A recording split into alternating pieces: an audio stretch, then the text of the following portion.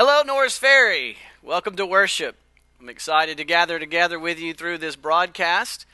Before we get started, I just want to let you know about some tremendous strides that we've made in technology in order to push to you some very valuable resources for you during this time. If you will go to our website at www.norrisferrychurch.org. At the top of that home screen, you'll see a little COVID-19 tab. If you click that, it'll come to this page. And we're asking you to bookmark this page. That way it'll be really easy for you to find the information. But on this page, you will find all the resources you need to be the hub, to provide all the resources you need in order to continue to worship the Lord faithfully and to disciple your family at home during these days that you'll be home. I especially want to point out that if you'll click on kids, students, or adults, but especially on the kids, there's a lot of new resources that we've never had before that Rebecca has put a ton of work into. Really, all the team has just put an enormous amount of work into all this. So we really hope you'll use these and take advantage of these resources. But the children's ministry has an app to download, and then Rebecca has taken it and she's provided video, and there's games, interactive resources to interact with the lesson. And I'm telling you, this could be really a time to step up your game as parents on discipling your children at home, which is what we're all called to do anyway. And so I really encourage you to take advantage of that. Also on this page, you'll see if you scroll down, there's the link to watch the sermon this week like you are now. Also, there's other tools like if you personally need help, this is where you go to say, hey, I need help, and there's a form to fill out, and all the staff will get that email. It also is a way you can to ask us to pray for you, but many good resources, how to pray, how to minister in our community in this time. So be sure and go to norrisferrychurch.org, click the COVID-19 tab, and bookmark that page. Now I just ask you to enjoy a wonderful time of worship as the Lord prepares our heart for the Word of God. Pastor Granger is going to come and lead us now in a time of worship. Hey, church family. It's a new day in the life of our church and of our world. We definitely are having to adjust in so many ways in our lives each day as well as in the church. But we want to continue as the church to point each other to Christ and to the fact that He is still in control, that He is still reigning over our world. In January, we begin a season of working through the traditional church calendar, and we started with the season of Epiphany. And Epiphany was this season for us as the church to remember that Jesus has been revealed as both the Son of God and Savior to the world. And now that we've finished the season of Epiphany, we enter into a new season called Lent, and it specifically is a season for us as the church to remember the temptation and the death of Jesus. And the word Lent, for many of us, can invoke a lot of thoughts and questions, maybe even feelings that we have from our past, depending on the background that you have with the church. If you grew up in a more evangelical church, you may think of it as some strange Catholic tradition that is just kind of odd. If you grew up in a more liturgical church, you may think of it as something that you had a good experience or maybe not so much. But whatever the case, like all the seasons, it can be rightly seen and faithfully understood when it's understood through the lens of Jesus Christ, the one true story of the Bible. So Lent, this season, begins with Ash Wednesday, which kicks off 40 days of prayer and fasting, representing Jesus' 40 days in the wilderness. And the last week of Lent, which is a week that we're familiar with as the church, is called Holy Week, during which we remember Jesus' triumphant entry into Jerusalem. We call Palm Sunday.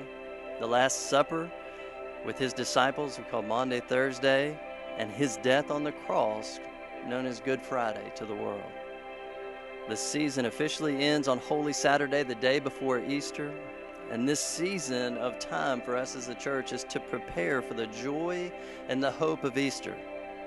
Lent reminds us that the resurrection only occurred after the brutal crucifixion of Jesus.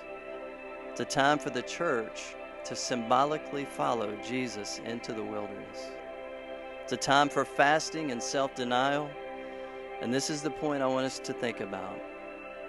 I want us to focus our mind's attention, and it's sometimes harder when we're not gathered as the church, but focus our mind's attention that this is a period of time to empty ourselves of lesser things so that we might be filled with the greater things of the gospel.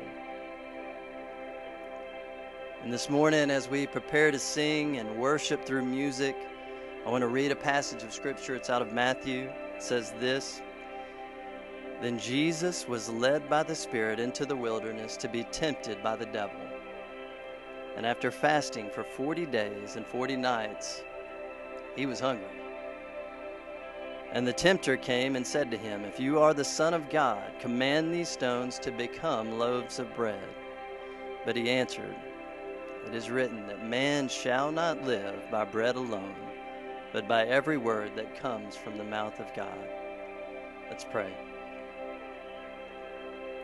Father God, we thank you for being a merciful, loving God. We thank you that in times of struggle, in times of need, God, that you are there to help us. Lord, we pray that you will work in our hearts today as we gather as a church scattered across our city in homes. As we worship and sing, Lord, we pray that you would work in our hearts.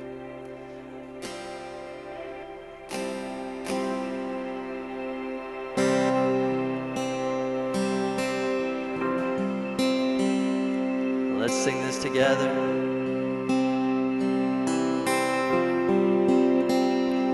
When peace like a river attendeth my way, when sorrows like sea billows roll,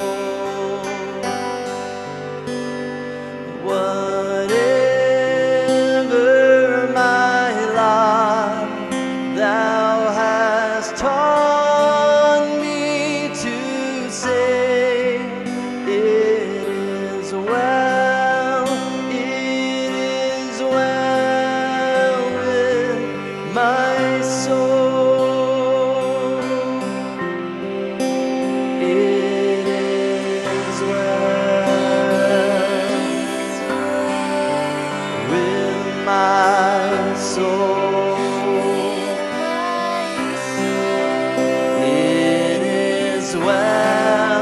It is well with my soul. We want to think about this, that our sin has been nailed to the cross and we bear it no more. Let's sing this together. My sin, oh, the bliss of this glorious thought. And my sin not in part, but the whole is nailed to the cross, and I bear it no more. Praise the Lord, praise the Lord, oh my soul. It is well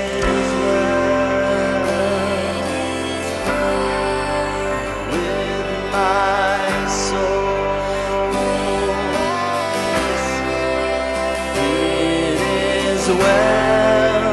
It is well with my soul.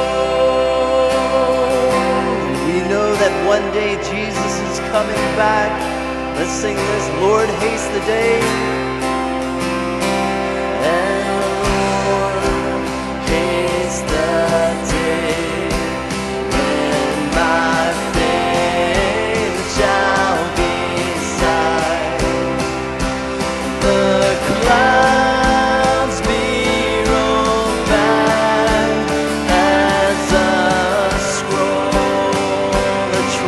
shall resound, and the drums shall resound, and the Lord shall descend. Even so, it is well with my soul.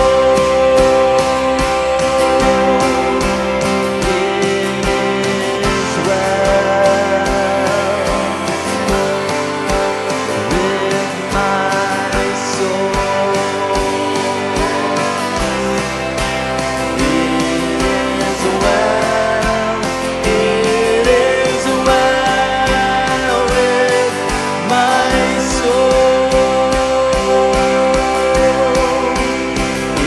It is well, it is well with my soul. It is well, it is well with my soul. It's well with my soul. It's well with my soul. It's well with my soul. It's well with my soul. Let's pray together. Father God, we thank you that as believers in Jesus, we can say those words with confidence, that regardless of the circumstances, whatever my lot, thou hast taught me to say that it is well with my soul. It's in the name of Jesus we pray. Amen. Okay, so today we're going to resume our study of 1 Corinthians chapter 15. Turn in your Bibles to 1 Corinthians 15, all the way to verses 20 and 28.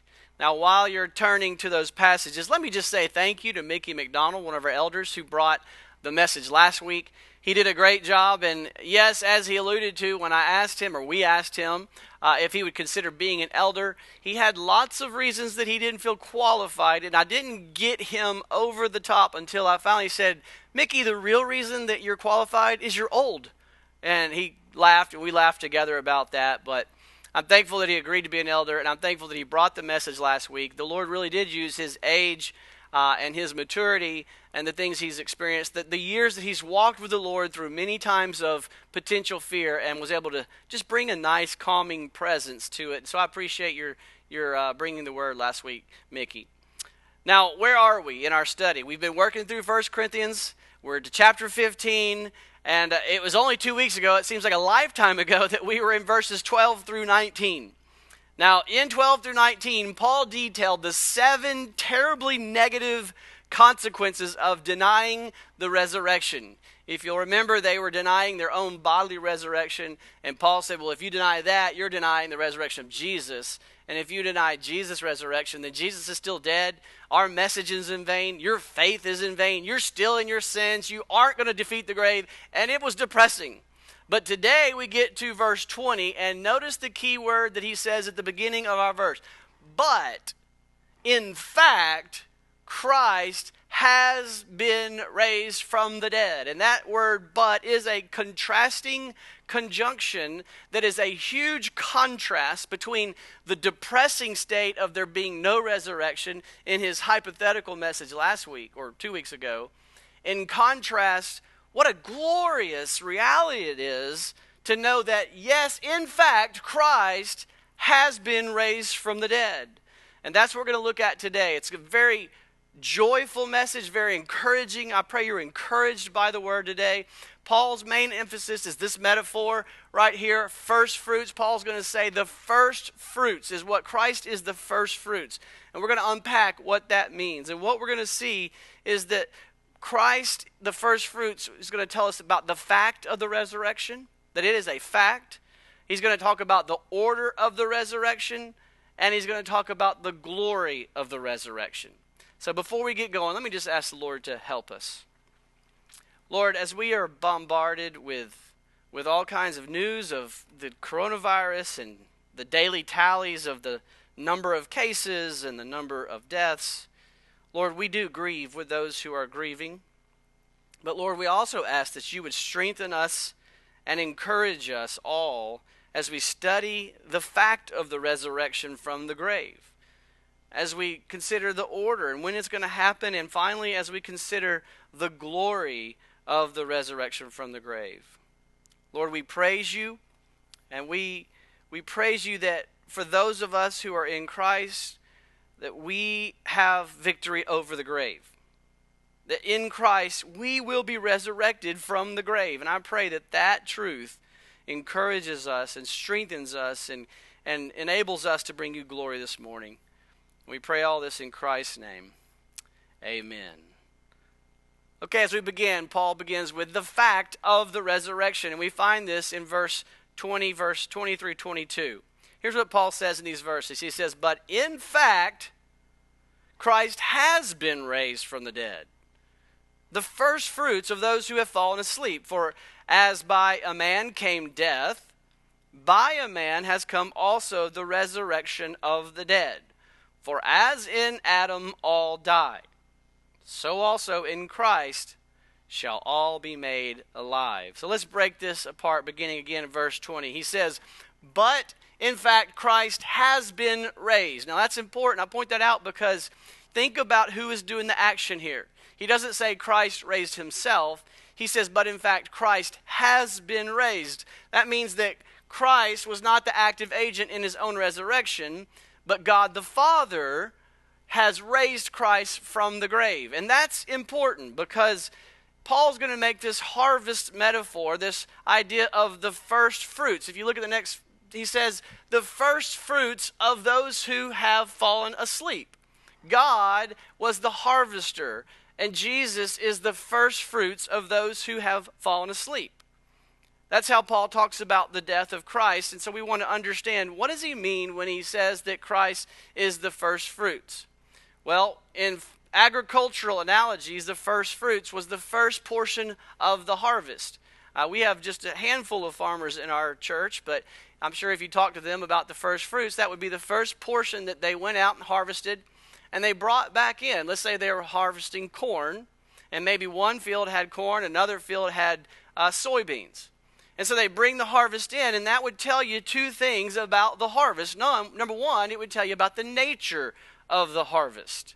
That he would say that the nature of the harvest, well, this is corn, so we know that there's more corn to follow. If the first fruits was corn, we wouldn't assume that the more that was coming was soybeans. So that tells you first about the nature of the coming harvest. But it also tells you about the quality of the harvest. If that first fruit harvest was bountiful, then you'd be excited to know, man, this harvest is going to be a bumper crop. And so the first fruits indicated both the nature and the quality of the greater harvest that is to follow. And so Paul is taking that and he's saying the first fruits, Christ was the first fruits. He's saying that the initial resurrection of Jesus Christ gives us an indication about the nature and the quality of the greater harvest of all of the souls, the resurrection of Jesus' children, his disciples, those who believe in Christ. And now we're going to see in chapter 15, Paul gets into detail about the quality and the nature of the resurrection. What kind of bodies will it be and things like that. But today, let's just think about the fact of the resurrection. If a farmer goes out and brings in corn, then you know there's going to be a harvest. How do you know? Because I'm showing you a sampling of that harvest. That this testifies, this is evidence of the fact that there is a greater harvest coming. And in this section of the text, Paul is saying that Jesus is the first fruit. He is the one that guarantees the fact that we, as his children, will also participate in a mighty resurrection. And so, Jesus being the first fruit testifies to the fact that there will be a greater resurrection in the days ahead. But we also, when we think about what Paul means when he talks about this first fruits, we also need to go back to Leviticus chapter 23, verse 9. Let me read that to you. He says in Leviticus 23, 9 and following, he says, "And the Lord spoke to Moses, saying, Speak to the people of Israel and say to them, when you come into the land that I give you and you reap its harvest, You shall bring the sheaf of the first fruits. Notice there's that word again. You shall bring the sheaf of the first fruits of your harvest to the priest. And then he tells you what the priest should do. And he shall wave the sheaf before the Lord. This is an act of worship. And he says, so that you may be accepted. You hear all this incredible theology that's packed in here. That he will wave the first fruits before the Lord so that you may be accepted. And on the day after the Sabbath, the priest shall wave it. And then he says, and on the day when you wave the sheaf, listen to this, you shall offer a male lamb, a year old, without blemish, as a burnt offering to the Lord. And so I want to focus on this idea of wave. He's saying that when the priest was to take the first fruit harvest, a sheath of it, he was to wave it and wave it as a whole burnt offering. And the aroma of worship and praise was to rise to the nostrils of God, saying, God, we recognize that all of this is from the hand of God. This is your provision for us. And so this is an important picture of an act of worship. And so what we see is that we're going to be encouraged that as God's people, those who are worshiping and celebrating the coming resurrection of Jesus Christ, our lives are to be a sheath of worship, that from our lives should be an aroma of worship to God, to the glory of God, as we respond in these somewhat fearful times. We can really have a sense of calm and a sense of confidence about us because of our confidence in the Lord and the future resurrection. We don't have to fear death. And to the extent we're able to live with, it doesn't mean we deny the awkward or the strange circumstances. It doesn't mean we can't ever have fear, but it means that we battle fear and we have a sense of calm, and we may grieve lost ones. We may grieve just the general idea that there are people we don't know that are dying, but the scripture says, as we'll see in just a minute, we grieve, but we grieve with a hope that's different. And it's because we know about the certainty, the fact of the resurrection that we'll experience one day. But also I want to point out this where he says the unblemished lamb. And I'm sure if you're like me, your brain's already thinking, man, I know this is Jesus. This is an allusion to Jesus. He says that you shall offer a male lamb, a year old, without blemish. The scriptures, the Bible authors take these concepts that we see in the Old Testament, and the writer of Hebrews and points to Jesus Christ. And in the scriptures we see that Jesus Christ is the great high priest who God sent, and he says he gave his own life as the unblemished Lamb of God, the perfect sacrifice that is the only sacrifice that we saw the words that makes us acceptable to God. And so the great high priest Jesus offers his own body as the sacrifice for our sins, which makes us acceptable to God. And then he promises that in his resurrection, he guarantees our future resurrection. And this is how our sacrifices, our lives are acts of worship to God. That Jesus should be able to wave us in this community to bring forth the aroma of the glory of God. All based on what he did as the unblemished lamb. So the fact is this: because of Jesus' death, we're acceptable to God. And the fact is this: because of Jesus' bodily resurrection, he is the first fruits, testifying, giving evidence that we too one day will have a bodily resurrection, that death is not the end for us. And so we can be offerings of worship to God in this community. In such a time of fear, we can have confidence. So we don't have to fear death. We have victory in Jesus. So may God make us an aroma to his glory. Paul continues to explain this by doing what every good teacher does, going back to Genesis. As you guys give me a hard time for doing all the time, he goes back to Genesis and he talks about Adam. Look at verse 21. He says, for as by a man came death, by a man has come also the resurrection of the dead.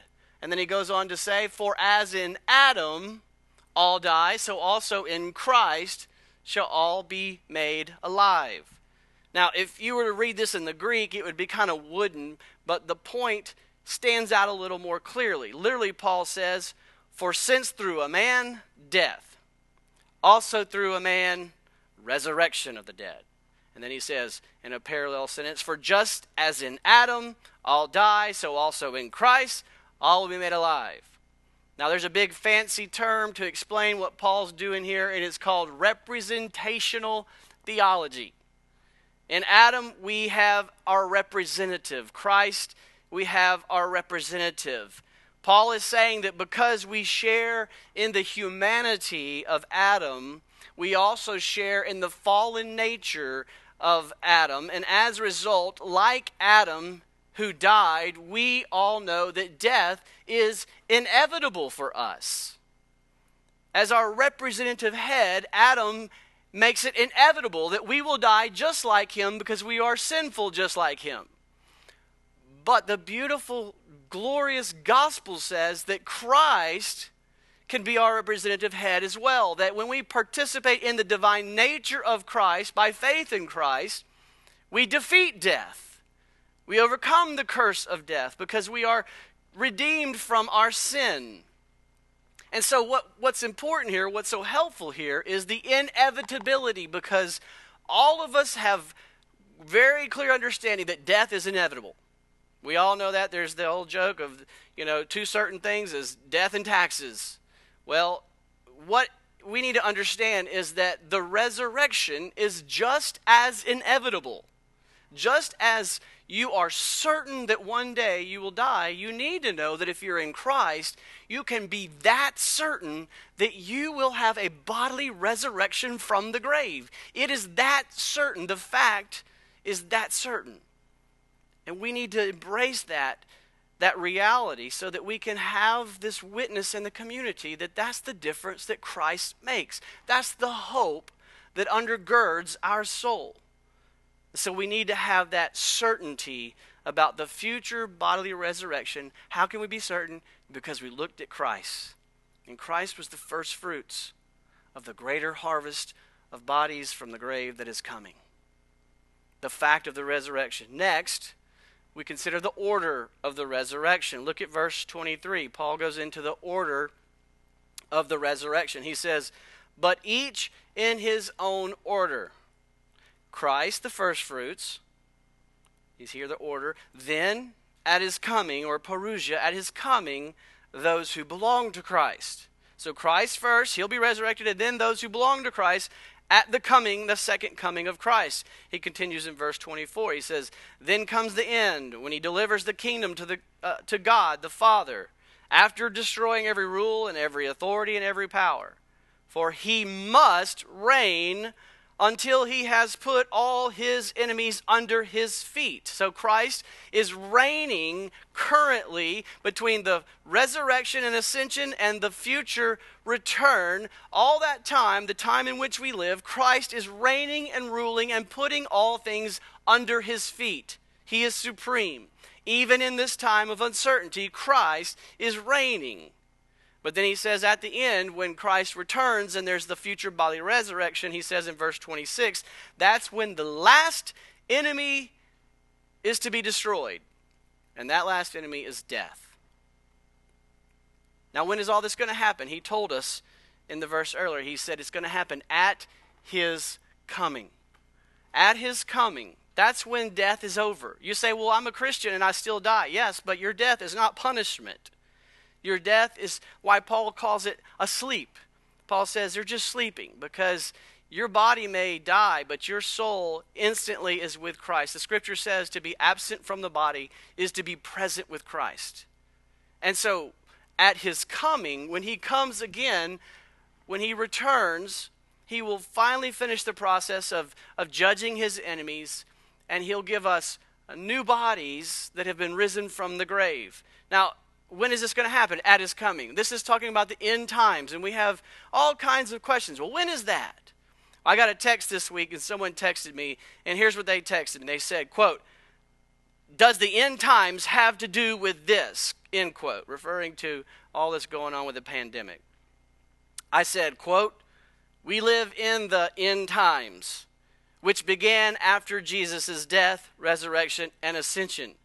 Bible says to live with expectation that he could come back any day. So, yes, end quote. Obviously, they didn't like that answer, and they responded, quote, okay, well, not the answer I was looking for, end quote. And so I had a good laugh at that. So, but you get my point. The point is this: the death and resurrection of Jesus and his ascension began the end.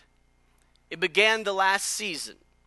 And the Bible is telling us that at the end of this season, Christ will return, and that's when we will have our resurrection from the grave, our bodies. And he's talking about only believers, though. All throughout this text, when he says sleep or asleep, those who were asleep, he's talking about those who died in Christ, because for those people who are in Christ, death is not like the end. It's just it's like being asleep, because the body's going to come back to life. Now, we don't believe in soul sleep. He's just saying that for us, it's not the end. There is a hope for a future. So death is not the end. Death is not the end of hope.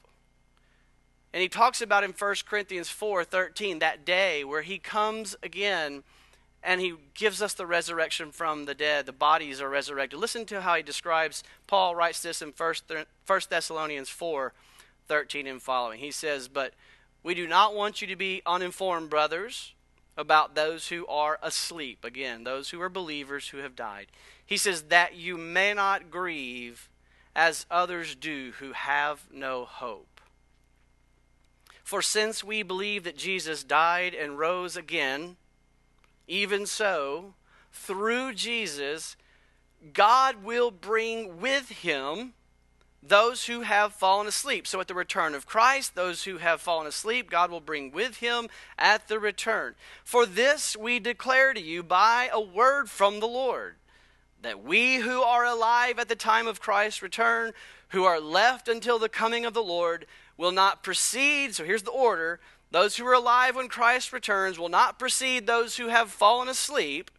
For the Lord himself will descend from heaven with a cry of command, with the voice of an archangel, with the sound of the trumpet of God, and at that time the dead in Christ, their bodies will rise first. And then we who are alive, who are left, will be caught up together with them in the clouds to meet the Lord in the air. And so we will always be with the Lord. And this, I love this last verse, verse 18. Therefore, encourage one another with these words. How awesome is that? Paul has been teaching us, man, this is not all there is for us. Encourage each other with the truth of God's word that says, when Christ rose from the grave, he made certain that you will raise from the grave. And when Christ returns, the dead in Christ, their bodies will be resurrected from the grave. And then whoever's alive, their bodies will be instantly changed. He says there is hope beyond the grave for those who are in Christ. And I want you to encourage each other with these words. That's what we should be doing during this time. We're approaching the Resurrection Sunday, and Paul is going to be driving this point home that we who are in Christ have hope beyond the grave. And it's a glorious hope. And that we should use this truth to encourage one another. So we've seen the fact of the resurrection. It is certain. Just look at the resurrection of Jesus. And we looked at the order of the resurrection. That when Christ returns, the dead in Christ will rise first, and then all who are alive, their bodies will be changed in an instant.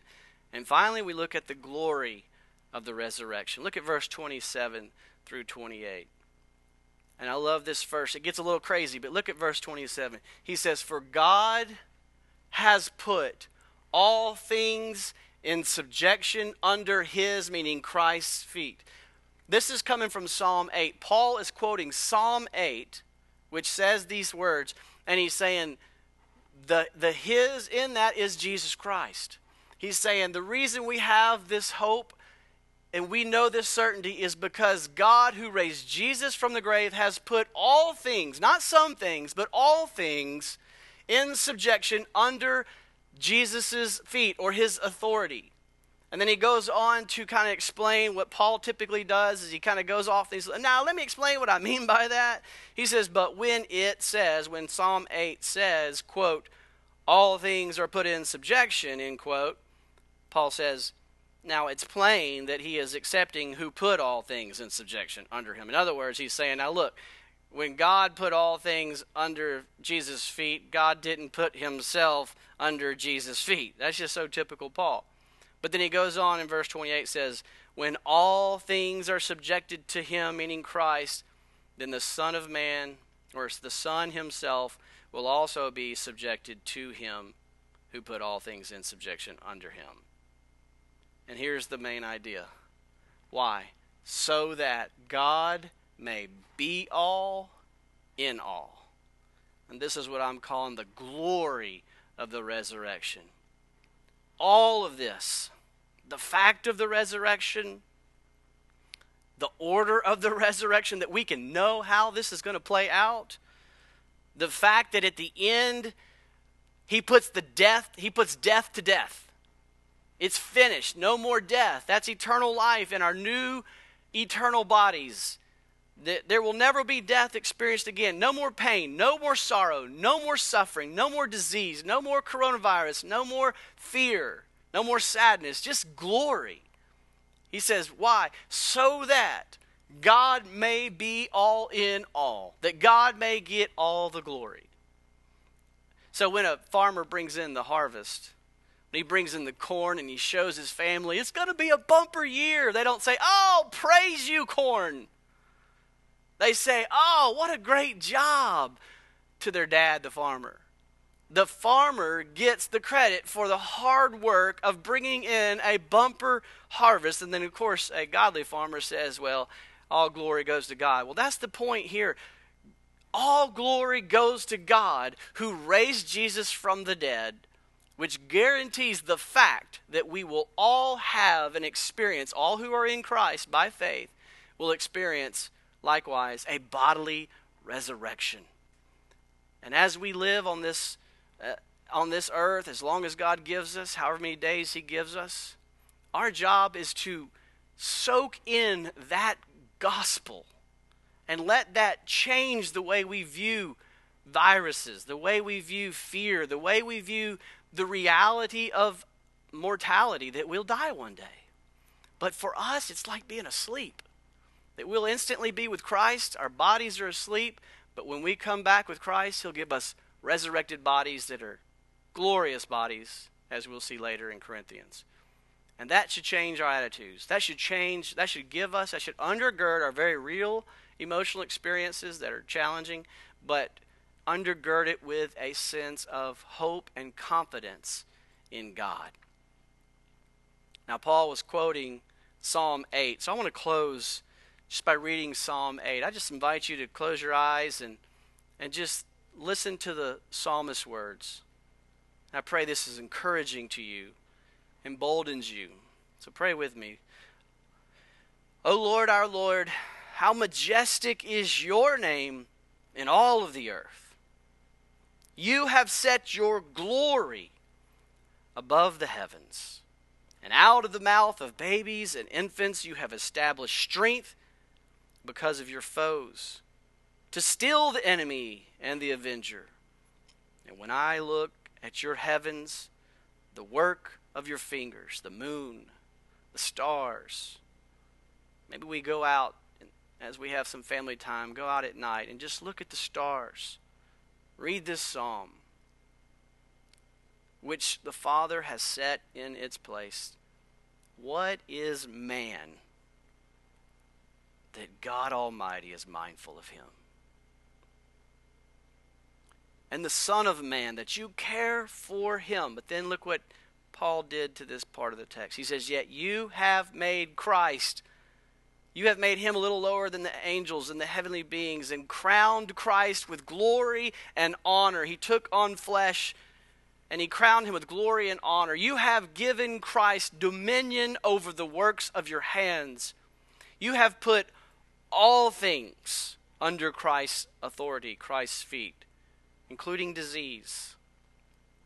all sheep and oxen and all the beasts of the field, the birds of the heavens, the fish of the sea, whatever comes our way, whatever passes along the paths of the seas. O Lord, our Lord, how majestic is your name in all the earth. Death has been defeated. We will be resurrected in Christ. Let us be an offering to the glory of God wherever we go. Thank you for worshiping with us. It's been a great time to worship, even though it's in different circumstances. I'm praying for you. The church is praying for you. The staff and elders are praying for you, and we're reaching out to you. But again, I just want to remind you to go to our website, norrisferrychurch.org. Click on the top tab, COVID-19, and that will give you tremendous amount of valuable resources. Our staff has put an enormous amount. They have done an incredible job of putting an enormous amount of energy and resources into making sure that you can make the most of this opportunity to disciple your children and to continue to grow in your own walk with the Lord, that we may be an aroma to our community of confidence in the Lord. God bless you. Have a great week. Stay in touch.